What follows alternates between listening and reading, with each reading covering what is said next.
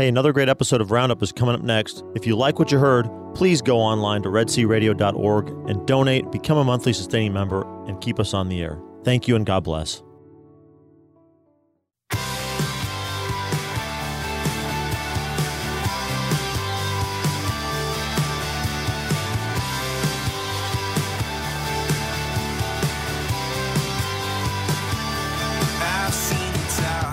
Hello and good morning. Welcome to Red Sea Roundup. I'm your host, Gene Wilhelm. This is Wednesday, December the 8th, 2021. And I have a guest a little bit later on today, Anthony DeStefano. Some of you will remember him. I've talked to him a couple of times over the last few years, and he will be along to talk about a couple of his new books. Today is the Feast of the Immaculate Conception, the Immaculate, under that title, Mary is the patroness of the United States. And in 4 days, we will be celebrating the Feast of Our Lady of Guadalupe, who is not only the patroness of Mexico, but was declared the patroness of the Americas a few years ago. And so under these two titles, we are celebrating Mary during the midst of this Advent season. And Immaculate Conception is not that Jesus was immaculately conceived. Get it right, people. Well, it's confusing. It is. I think especially because of the readings, the gospel, which focuses on, the most important. Yeah. Hi, everybody. My name is Dennis. Yes, and I forgot about Dennis. That's okay. On the Lenny and Squiggy, you just kind of mentioned something. I'm like, hello. So, yeah, we're very happy to go to Mass tonight. So go to Mass either this afternoon here in one of your communities that you're in or this evening. It's a holy day of opportunity. Yes, it is. But again, it's that Mary was immaculately conceived, and the reason for that really is that whoever housed Jesus in her womb for the 9 months needed to be clean, and so Mary was fully clean and free from sin to be able to house Jesus.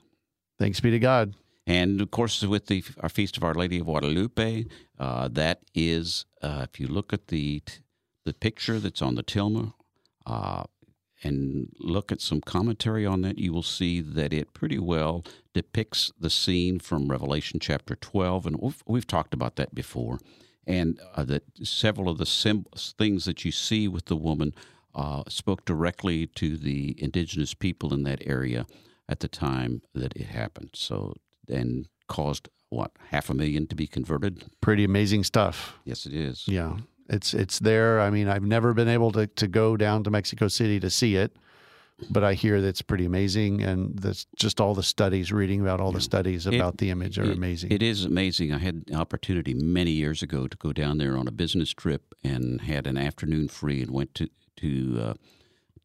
Tepeyac, and but you just they keep you moving. You don't have a chance to stop and look at it. There's so many people that you just don't really have a chance to do anything other than glance at it. Yeah, it would be nice to be able to just be right there close to it. But anyway, it's pretty amazing. And this is the final day of the year of St. Joseph. It is the very final day. So with that, let's do the St. Joseph prayer that we've been doing all along. All right. And that is, "O bless in the name of the Father, and of the Son, and of the Holy Spirit. Amen. Amen. O blessed Joseph, faithful guardian of my Redeemer, Jesus Christ, protector of your chaste spouse, the Virgin Mother of God, I choose you this day to be my special patron and advocate, and I firmly resolve to honor you all the days of my life. Therefore, I humbly call on you to receive me as your adopted child, to instruct me in every doubt, to comfort me in every affliction, to obtain for me all the knowledge and love of the Sacred Heart of Jesus, and finally, to defend and protect me at the hour of my death. Amen." Amen. And I'm going to go back to some scriptures that the only places where Joseph is really mentioned is the book of Matthew in chapters 1 and 2. And the reason I'm going back to these really is because recently one of the meditation books I have that I use on a regular basis was talking about Joseph and how Joseph had to give up his dreams for his life for his marriage, for Jesus, in order to submit to God's will. And I'm going to use God's dreams. Because when you look in where Joseph is mentioned in the book of Matthew or the Gospel of Matthew, it says to him, the angel appeared to him in a dream. Joseph, and it says that 3 times that I saw. And that's interesting. So what I understood out of that then is that Joseph may have had some dreams for how things were supposed to do, but the angel came to him and gave him God's dream.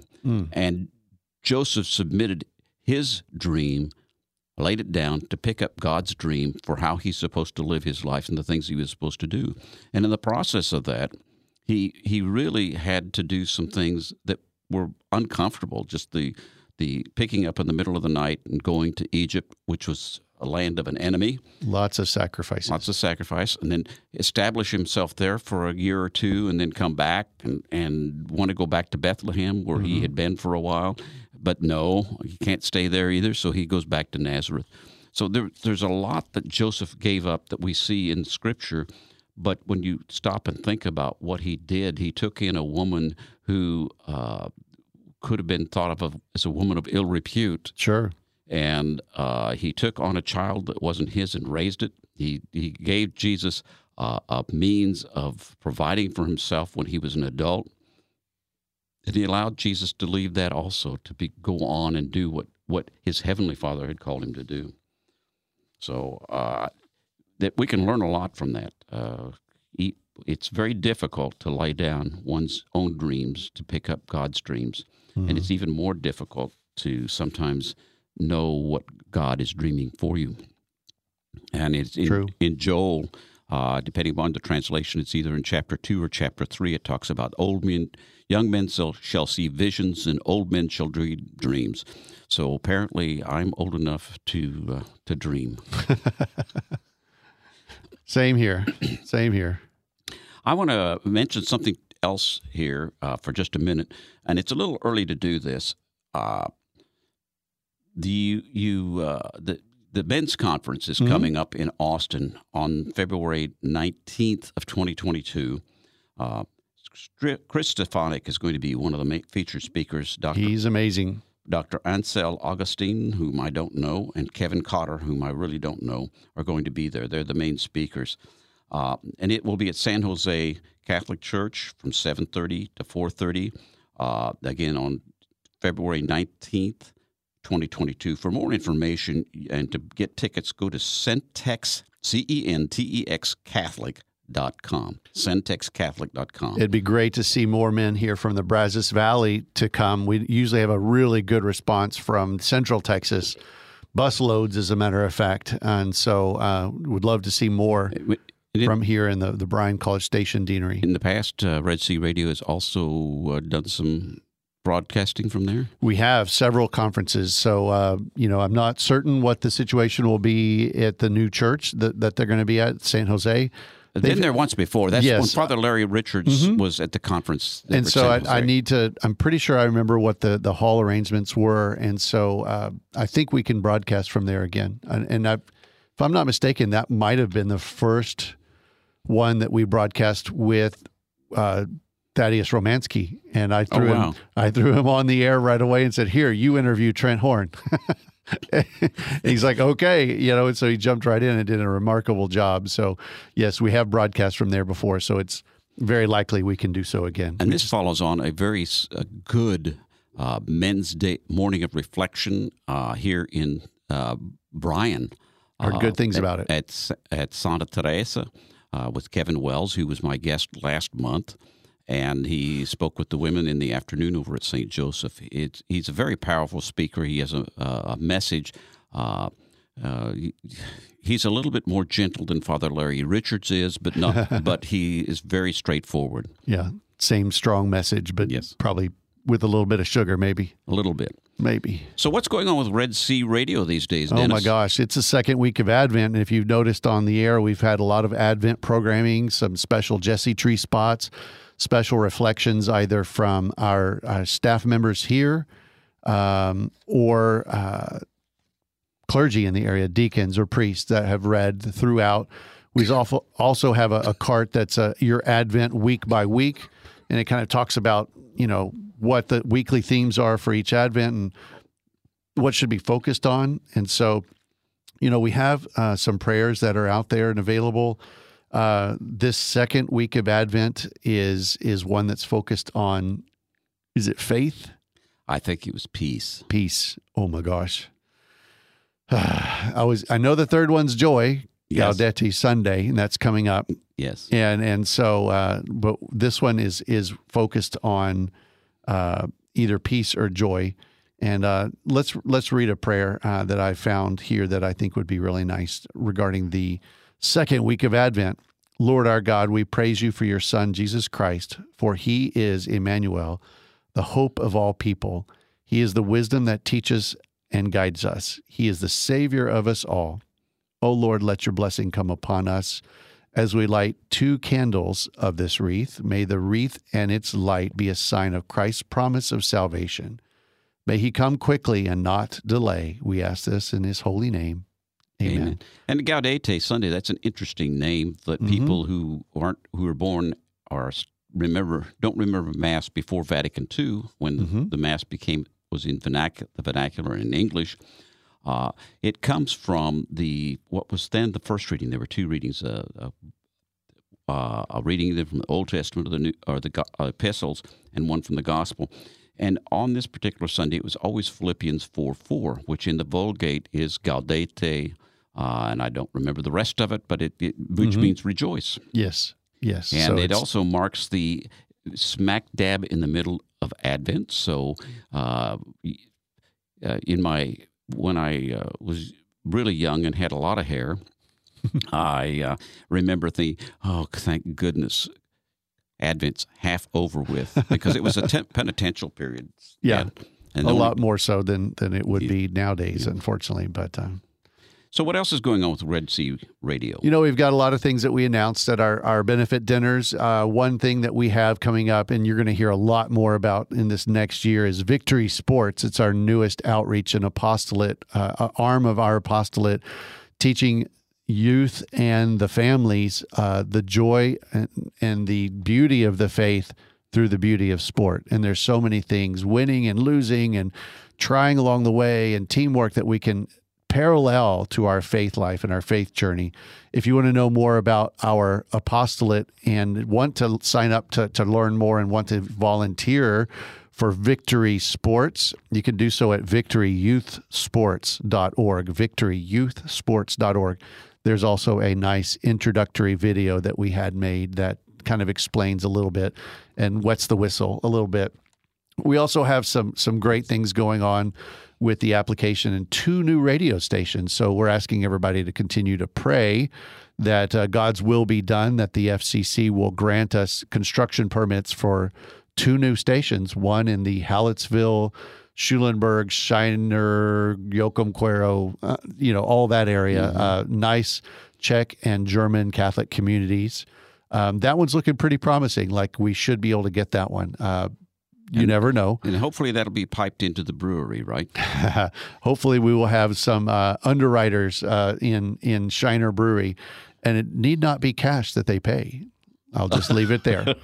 And then we have a hope for an application outside of Rockdale, which would possibly cover the areas of Cameron, Taylor, Hutto, maybe even into North Austin, but, God willing. And we'll have to see. You were telling me before we went on the air that maybe there's a little prayer needs to be that the... Yeah, we've got some conflicting applications on that one that are basically will push us out. So we're doing some technical revisions of our application that we sent in to possibly separate ourselves from that mixed group, as they say. And so that will enable us to get a station. And so lots of different tricks of the trade that we have, but there's a lot of great things.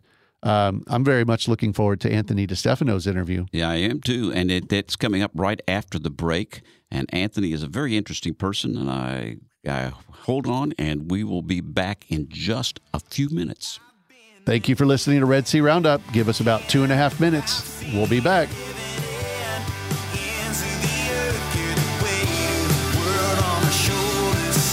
I can take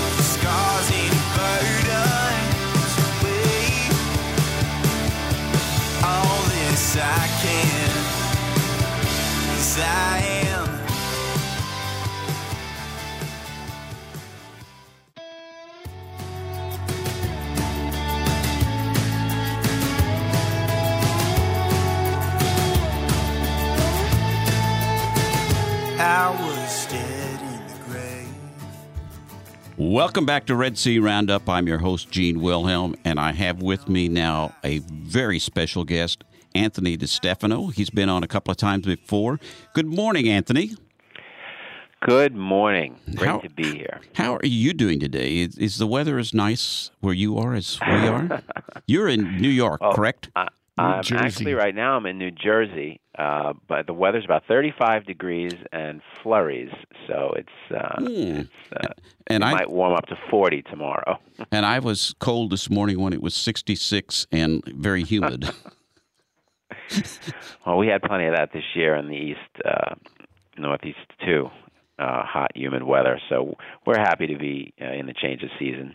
Well, it's interesting here. Time. It's interesting. I just went dead.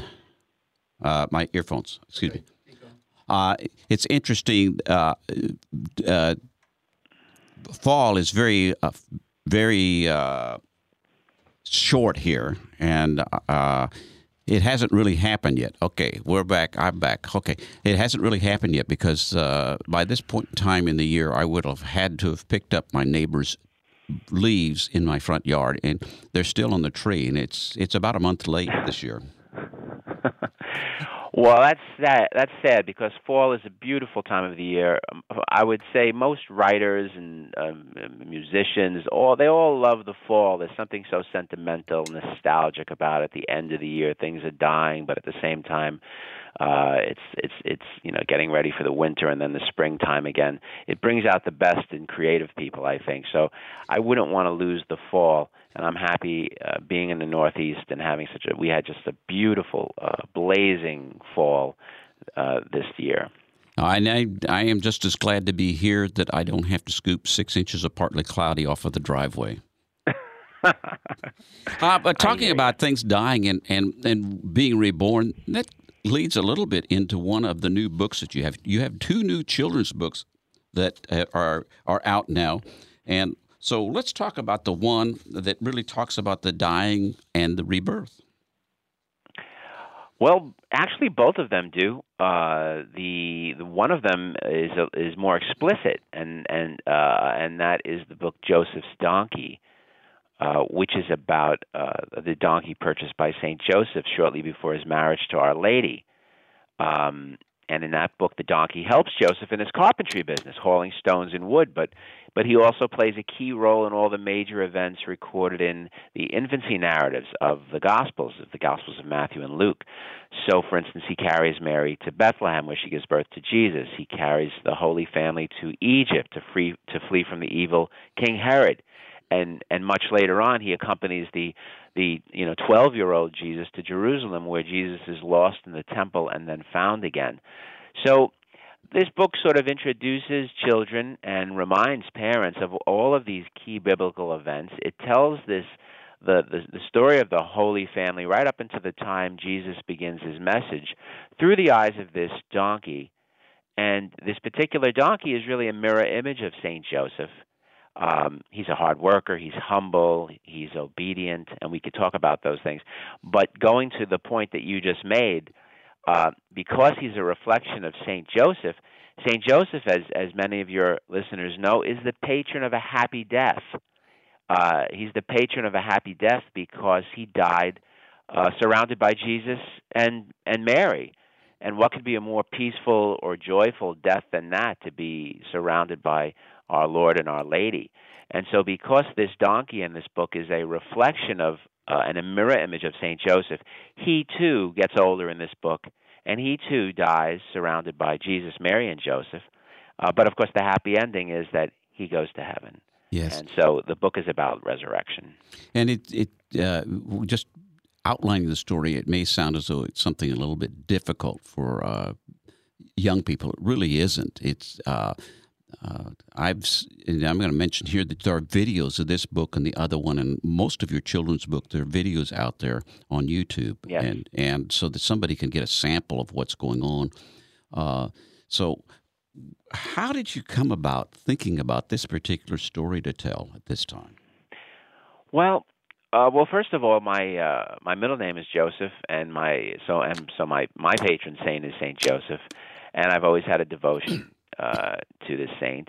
I know that there just aren't a lot of books about Saint Joseph out there. There certainly aren't a lot of children's books, and there's a good reason for that. And that is that even though in the Gospels we see Saint Joseph doing so many incredible things, protecting the Holy Family, bringing the Holy Family to escape Herod, and just being a great father, foster father, and husband, we never hear him say a word. The Gospels just don't record any word that he ever spoke. That doesn't mean that he didn't speak. Probably he was quiet, but the Gospels just don't report the things that he said. And so it's difficult for a writer who wants to be an Orthodox, traditional Catholic writer to write about St. Joseph, because, you don't want to put words into his mouth. You don't want to invent dialogue that we don't know took place. So it's much easier, I came upon the idea of telling the story of St. Joseph from the perspective of this fictional donkey. Because if the donkey is a mirror image of St. Joseph and he's a personification of St. Joseph, then I can make this donkey say or think anything I want as long as it's theologically correct. And so I thought this would be a great way to tell the life of St. Joseph and at the same time not put all kinds of words into the saint's mouth that we don't know whether he spoke them or not. Because there's nothing. That was the genesis of the idea. Then Joseph doesn't speak a word in the book. No, he doesn't. Just the donkey says very little too. He thinks things. Mm-hmm. So I tried to keep it close. I did try to keep it very close to Scripture, and as I said before, I included some of the major events. The Nativity, of course. This is a Christmas book, so it features the Nativity, the fleeing of the Holy Family to Egypt.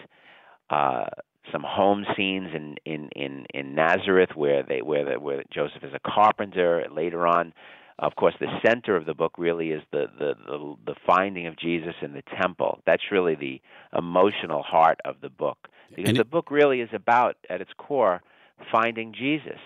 A lot of people, I think, out there, even some of your listeners maybe, who are good Catholics and who are not great sinners. A lot of people lose Jesus sometimes because we get caught up in distractions of life and stress and our problems with family and money and job, and so we lose the Lord for a little while, and we think we're lost. We're thinking we have some sort of a crisis, and the real reason is that we've lost Jesus. And so Christmas is a great time to find Jesus again. And so that's really the real message of this book, not only introducing children to St. Joseph, but to the concept of finding Jesus. And in the book, I thought it was very interesting that the donkey in the book is the one that found Jesus in the temple. Yes. Well, the way I set that up, I want, the purpose of the book is to entertain, and you want to keep it as true theologically as possible, but you also want to make it exciting. And what I thought was very believable about the donkey finding Jesus in the temple is that we have to assume that during Jesus' childhood, he rode upon the donkey.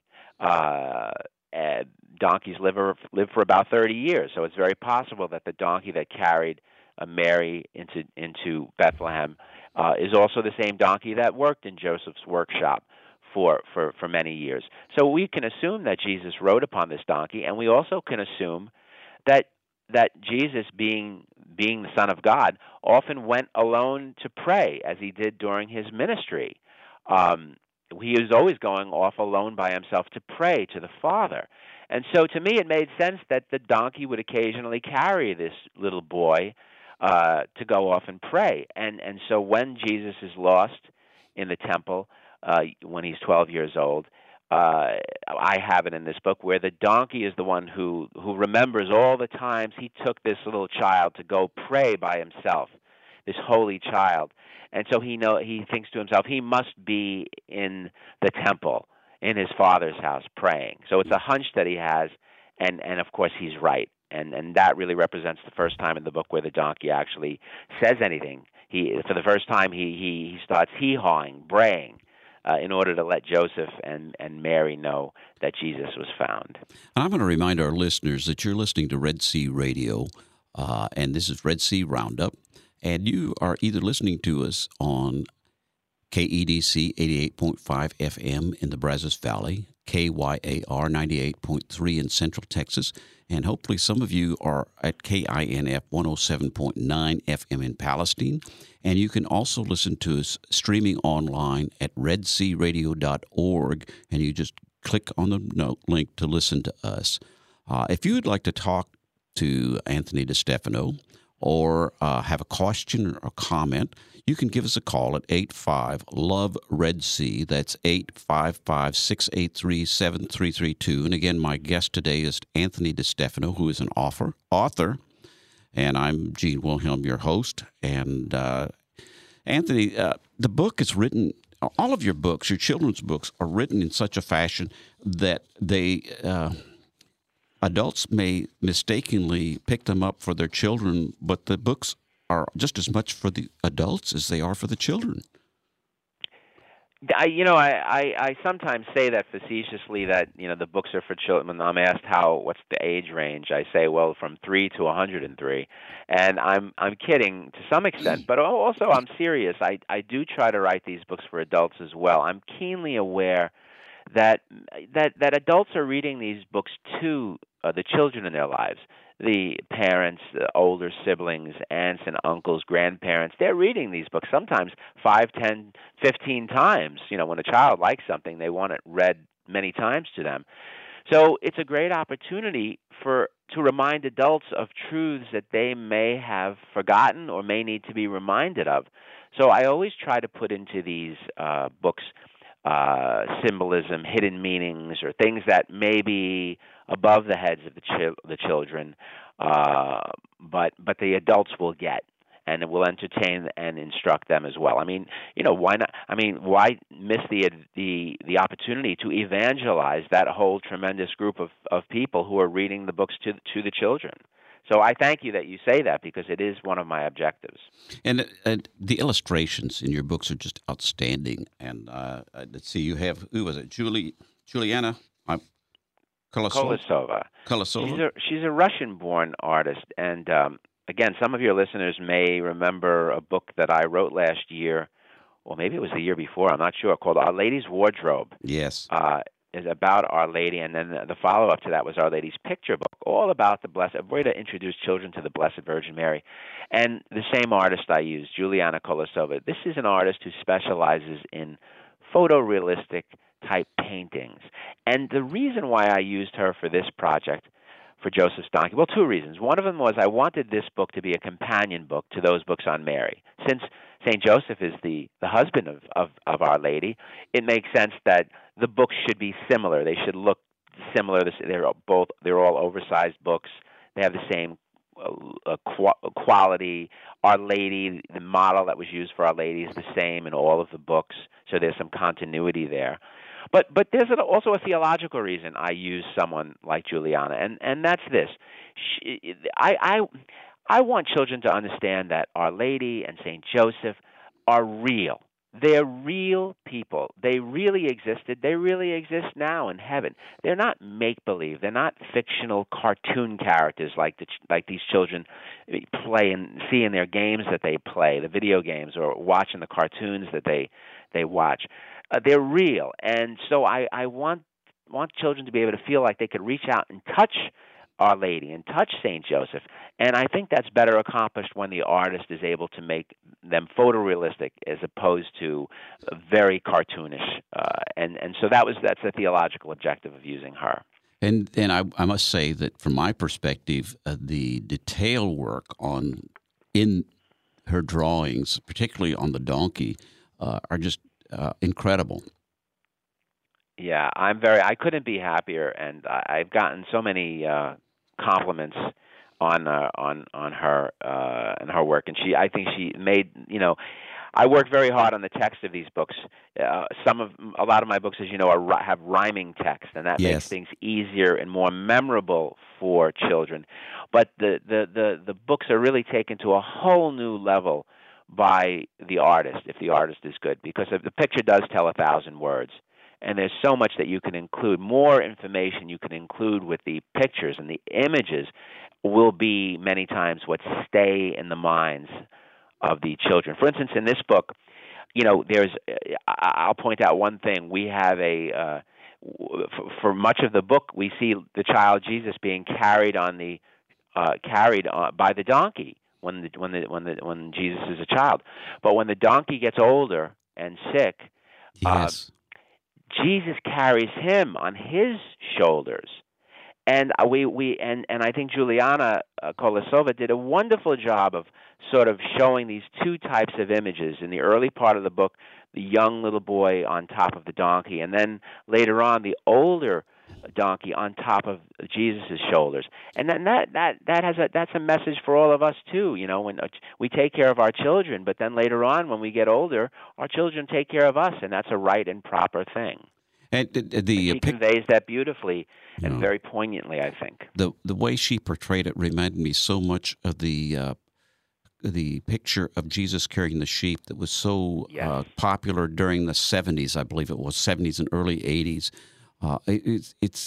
He's the good shepherd. He looks for the lost. He brings them home, and that message was so strong in that particular picture.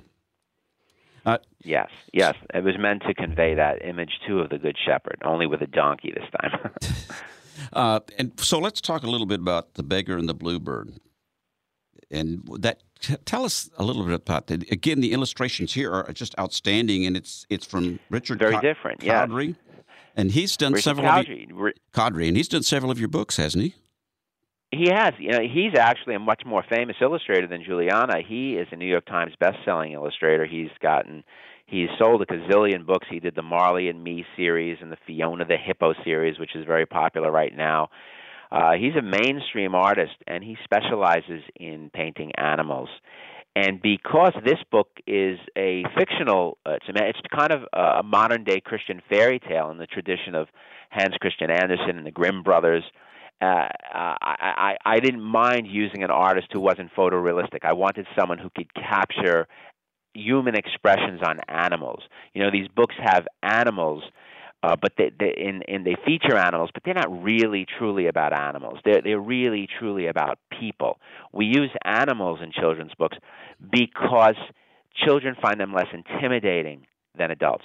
Children fall in love with them quicker. They find animals adorable, and so they're able to enter into a story much more quickly when there's an animal that's cute and adorable. And so Richard is the best person in the world at making animals lovable, and so I wanted him to make this little bluebird lovable. This story is about a bird whose flight southward for the winter keeps getting delayed because of the strange requests of a local street beggar. The beggar asked the bird to fly on all these different errands of mercy for him, delivering bread to a homeless man, or delivering money to a widow with children, and finally delivering a gold cross to a sick boy in the hospital. And as a result of performing these acts of kindness, the bird gets caught in this big, giant winter blizzard, and it seems like he's going to die, freeze, until a surprise ending, which I think we could reveal here. Yeah, I think so. Is that shows that the street beggar is not really a beggar, but at all, but he's really an angel of God. And you were when we spoke a couple of days ago, you mentioned that this particular story, I believe, has two scriptural bases for what you see in the book. Would you talk to us a little bit about that? Well, I just mentioned that the beggar is really an angel in the book, and that comes at the climax of the book and is meant to be a surprise, and it's very powerful. And you see this this at the beginning. You see this little this beggar who's in rags and dirty, and at the end you see him transform into a mighty angel of the Lord, bright and dazzling light. And that really, I got that idea from a passage in the letter to the Hebrews 13, which I don't have the passage in front of me, but it says something like, "Do not forget to show hospitality to strangers, for by doing so, some people have shown hospitality to angels without knowing it." And that passage has always captivated my own imagination. In fact, I live in New Jersey, and I'm in New York quite often in the city, and there's a lot of beggars around, street beggars, and always in the back of my mind is this question: gee, is that really a beggar, or is it an angel? So I thought it would be very powerful to try to put that concept into a children's book. I think children would be fascinated by that transformation. So that's one thing. The second thing is the whole purpose of the book is to show this little bluebird giving of himself. He is afraid to stay in the city because it's getting cold and a storm is coming. He wants to fly south, but this beggar keeps asking him to do these errands of mercy, and he does them, even though he has to face tremendous danger to himself. And that really is based on this famous passage from Matthew 25, where he says, for I was hungry and you gave me something to eat. I was thirsty and you gave me something to drink. I was a stranger and you invited me in. I needed clothes and you clothed me. I was sick and you looked after me. I was in prison and you came to visit me. Truly, I say to you, whatever you did for one of the least of my brothers and sisters, you did for me. And so that's the heart of this book is actually that gospel passage. In a way, this book is kind of like an introduction in a very, very general way to the corporal and spiritual acts of mercy. Well, I'm going to remind our listeners again that you're listening to Red Sea Roundup on one of our three stations, KEDC 88.5 FM in the Brazos Valley, KYAR 98.3 in Central Texas, or KINF 107.9 in Palestine, or perhaps you're streaming at redsearadio.org, where you hit the Listen to Us button. And if you have a question or comment for Anthony or me or anybody here, you can call us at 85-LOVE-RED-SEA. That's 855-683-7332. So you got the bluebird there, and the bluebird is saying, I need to get out of Dodge. I need to get out of here. I need to get somewhere else. This is my plan. It's what I'm supposed to do. I'm a bird. I'm supposed to fly south for the winter, and you just keep interrupting my plans and making life you're making life more difficult for me. I don't know whether I'm ever going to be able to reach that goal that I have in my life. Was that part of what you planned to say in that book? Oh yes, very much so. The whole value of the good works that this bluebird performs, the whole value of the virtue that he displays is due to the fact that he is in conflict. The way all of us are in conflict. We always want to do what we want to do. We always want to do what's best for us. We always want to stay away from anything that we consider risky or uncomfortable or out of our comfort zone. I mean, everybody can understand that.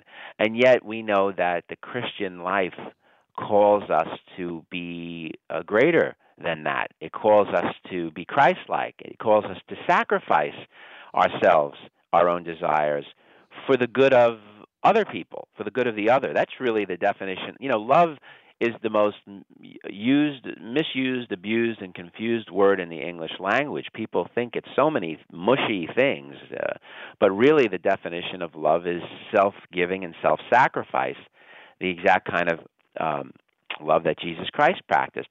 So we're always being called by God to that kind of greater self-sacrificial love, and it puts us in a situation of where we're in conflict, because our natural desires are not to do that.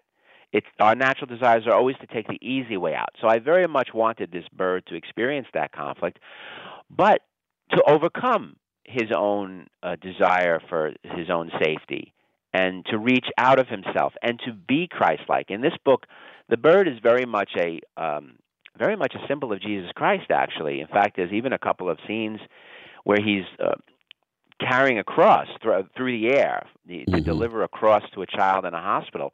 And that scene of carrying that cross through the air and then even having the cross leaning up against him when he's in a snowstorm is meant to symbolically to represent the fact that this bird is like Jesus. And we're all called to be that way. We're all called to demonstrate courage in the face of adversity and our fears. You've told us a little bit about the significance of the cross there. What about the bread and the coins? You know, in my books, all of my children's books, I always try to include biblical imagery, and the reason is that my thinking is that later on, when children are older and they read the Bible itself, or they see some sort of Bible show, or on Life of Jesus on television or the movies or something, I want them to have already seen some of these images when they were little children. I think it's, in order to enter into Scripture deeply when you're a little bit older, it helps a great deal if you are familiar with those images, especially when you get familiar with those images earlier.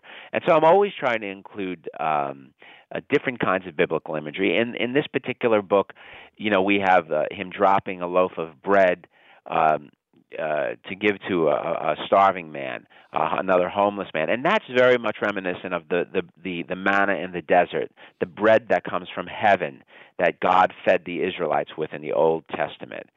The delivery of the coins to the widow. Well, anyone who's read the New Testament has heard Jesus speak about widows and the famous parable of the widow's mite, or the story of the widow's mite, where the widow gives all that she has to the treasury in the temple, and it's just a few coins, but at the same time, it's more than all the rich people who donated, because she gave out of her need and not out of her abundance. And then of course the cross being delivered. The cross is the central symbol of Christianity, and it has all to do with redemption and salvation and resurrection. So the three deliveries that he makes all contain these very different biblical images that I hope children will remember, because they're powerful in the book, and then recognize later on when they're a little bit older. Let's say that somebody's listening and say, I need to get a hold of these books, or I want to look at them a little bit farther before I make that decision. What are a couple of places people can go to either find the books or to these YouTube videos where you're narrating the books? Sure. I try to read for video all of my children's books, and put them out there free of charge for people to see. I control the theatrical rights to all my books. And so I read them, and I try to put music to them and use as professional videotaping as possible, editing. And if you go to YouTube and you just type in the titles of the book, or you type in my own name, Anthony DeStefano, it should bring you to a link where you could watch the whole book. You could actually read the whole book and right there online. And I've done that. My wife has done that, and I think my grandchildren have done that. And there's your books from the past too that are out there, like the Grumpy Old Ox and the Seed That Didn't Want to Be Planted, and Little Star. One of yes. my best-selling books is The Donkey That No One Could Ride. Little Star is another Christmas one. The Grumpy Old Ox is also a Christmas story. I've actually got 4 Christmas stories that I've written, which is strange. I never set out to write 4 children's books for Christmas, but yeah, they're all available out there on YouTube and on my website, my own personal website. And your own personal website is what? AnthonyDeStefano.com. If they could spell out that long Italian name and get it. Well, for those who aren't members of St. Anthony's Parish here, would you spell DeStefano for us, please? DeStefano. Okay. DeStefano. And it's right there, all over the internet. And the books are available everywhere. I've been very, very blessed, with the distribution of my books. They're all over the place. You can get them at Catholic bookstores. You can get them at Barnes & Noble. You can get them on Amazon.com. You can get them through Sophia Institute Press. You can get them through Random House. Whoever published the book is selling them, and they're available in the mainstream outlets as well as religious outlets. I've been very blessed in my writing life. Now, your life itself, you didn't set out to be an author, did you? No. I wanted to be a doctor, actually. That's what I wanted to be. I wanted to be a heart surgeon. Well, you're doing that, but from a different perspective.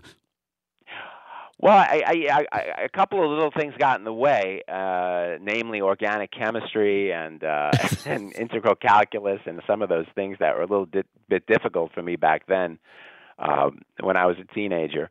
But yes, I think it turned out to be providential. I think God. It may sound a little bit presumptuous of me to say this, or like I'm bragging. I'm really not. But I think God put in me a desire to be a healer of some kind, and I misinterpreted it to mean being a physician, a doctor. But what I really wanted to do all along was to help people who are suffering and grieving and need to be inspired, etc. And but I was meant to do it as a writer, not as an actual surgeon. So I see that there, but again, it sounds a little like I'm bragging to say such a thing, but I see that in my life for sure, that God was leading me all along to try to be a writer who instructs and consoles everyone, but especially children. Now, I don't recall the story, but you didn't start out, even right after school, you didn't start out to be a writer of books. I tried very hard. But nobody accepted anything I wrote. In fact, you had to eat. In high school.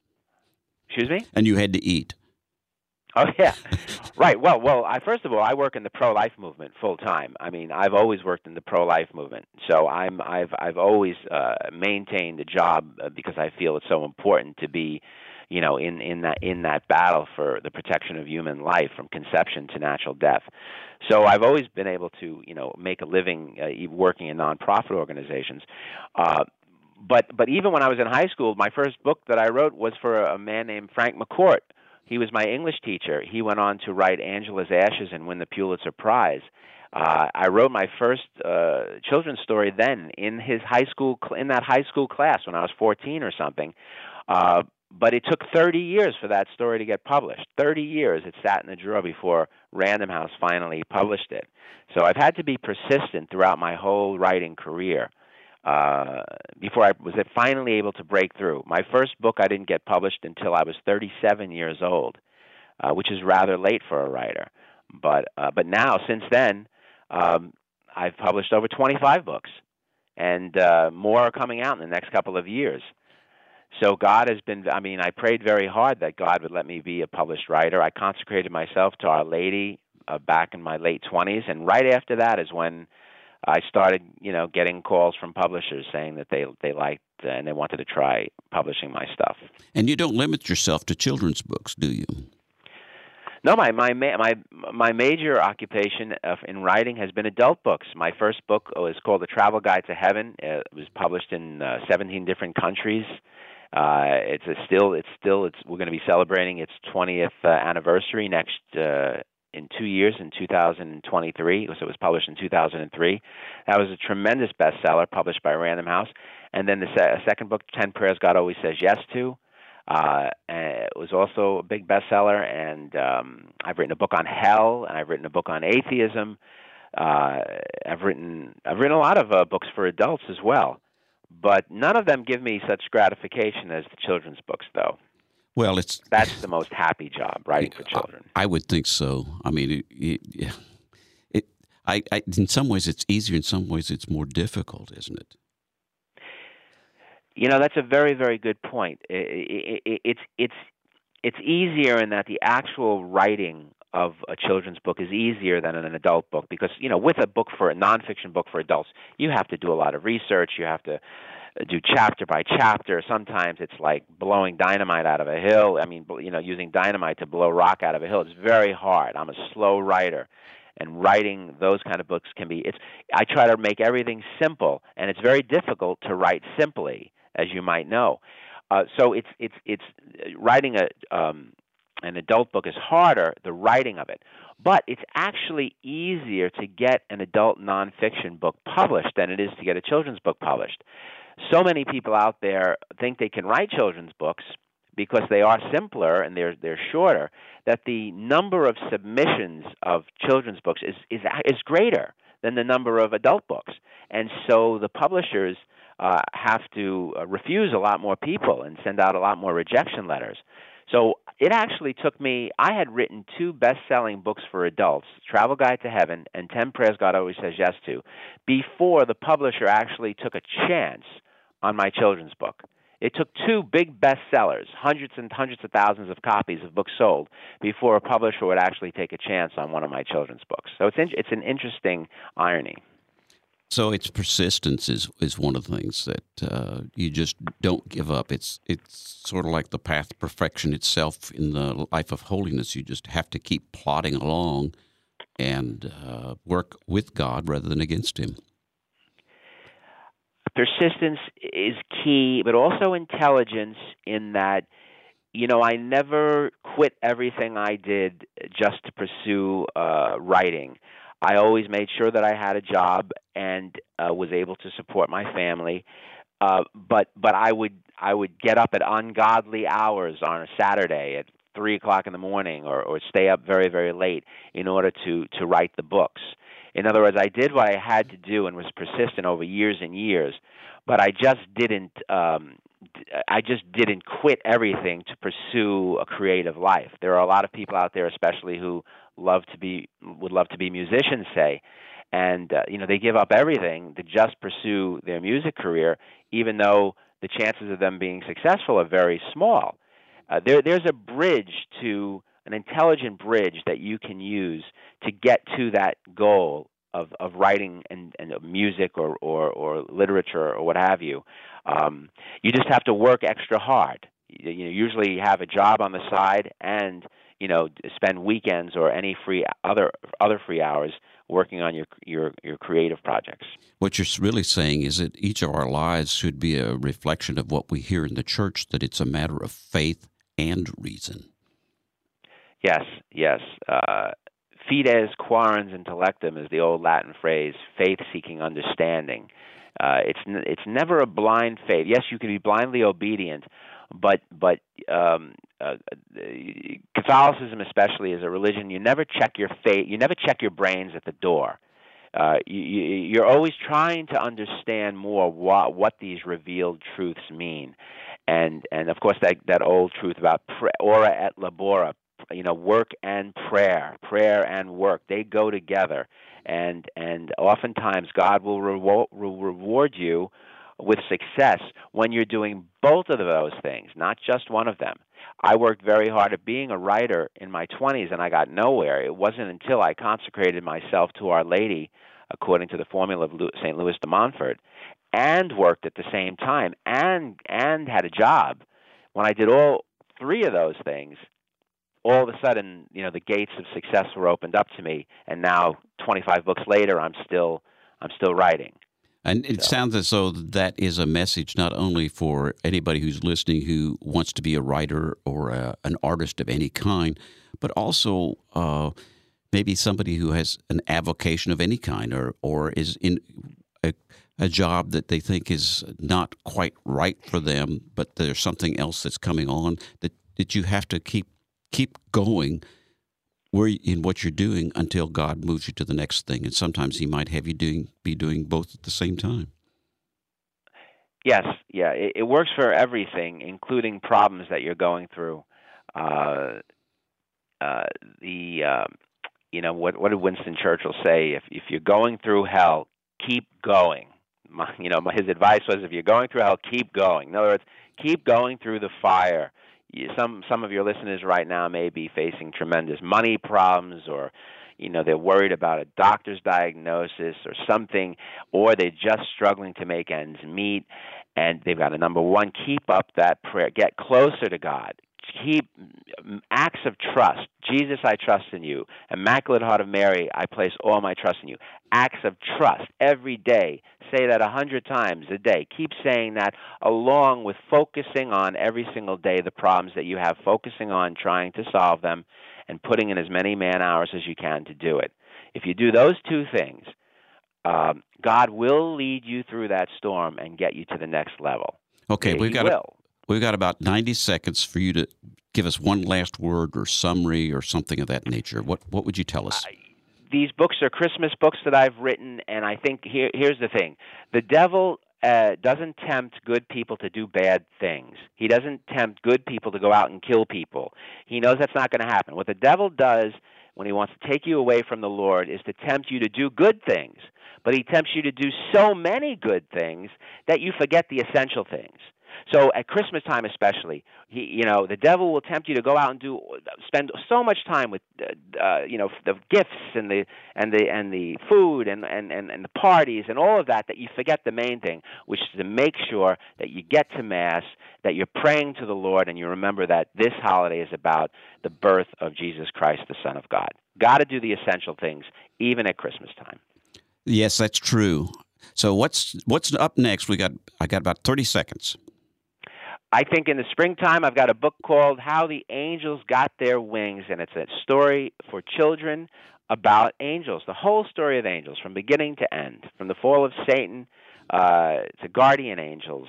It's just a rhyming book that's going to be beautifully illustrated. That will be an introduction to the whole world of angels for children. Well, thank you so much, Anthony. I really appreciate your being on my program today, and we are going to wrap this up pretty quickly. I thank you so much. And again, your web page is anthonydestefano.com. That's correct. And you've got these things on YouTube, and they can buy your books from just about any resource that's available out there. That's right. Okay. Thank you so much for having me. Thank you so much. And remember, folks, when you're choosing between the values of heaven and the values of earth, always round up. Since you wake up, this dead man walking, shake off rumors and talking.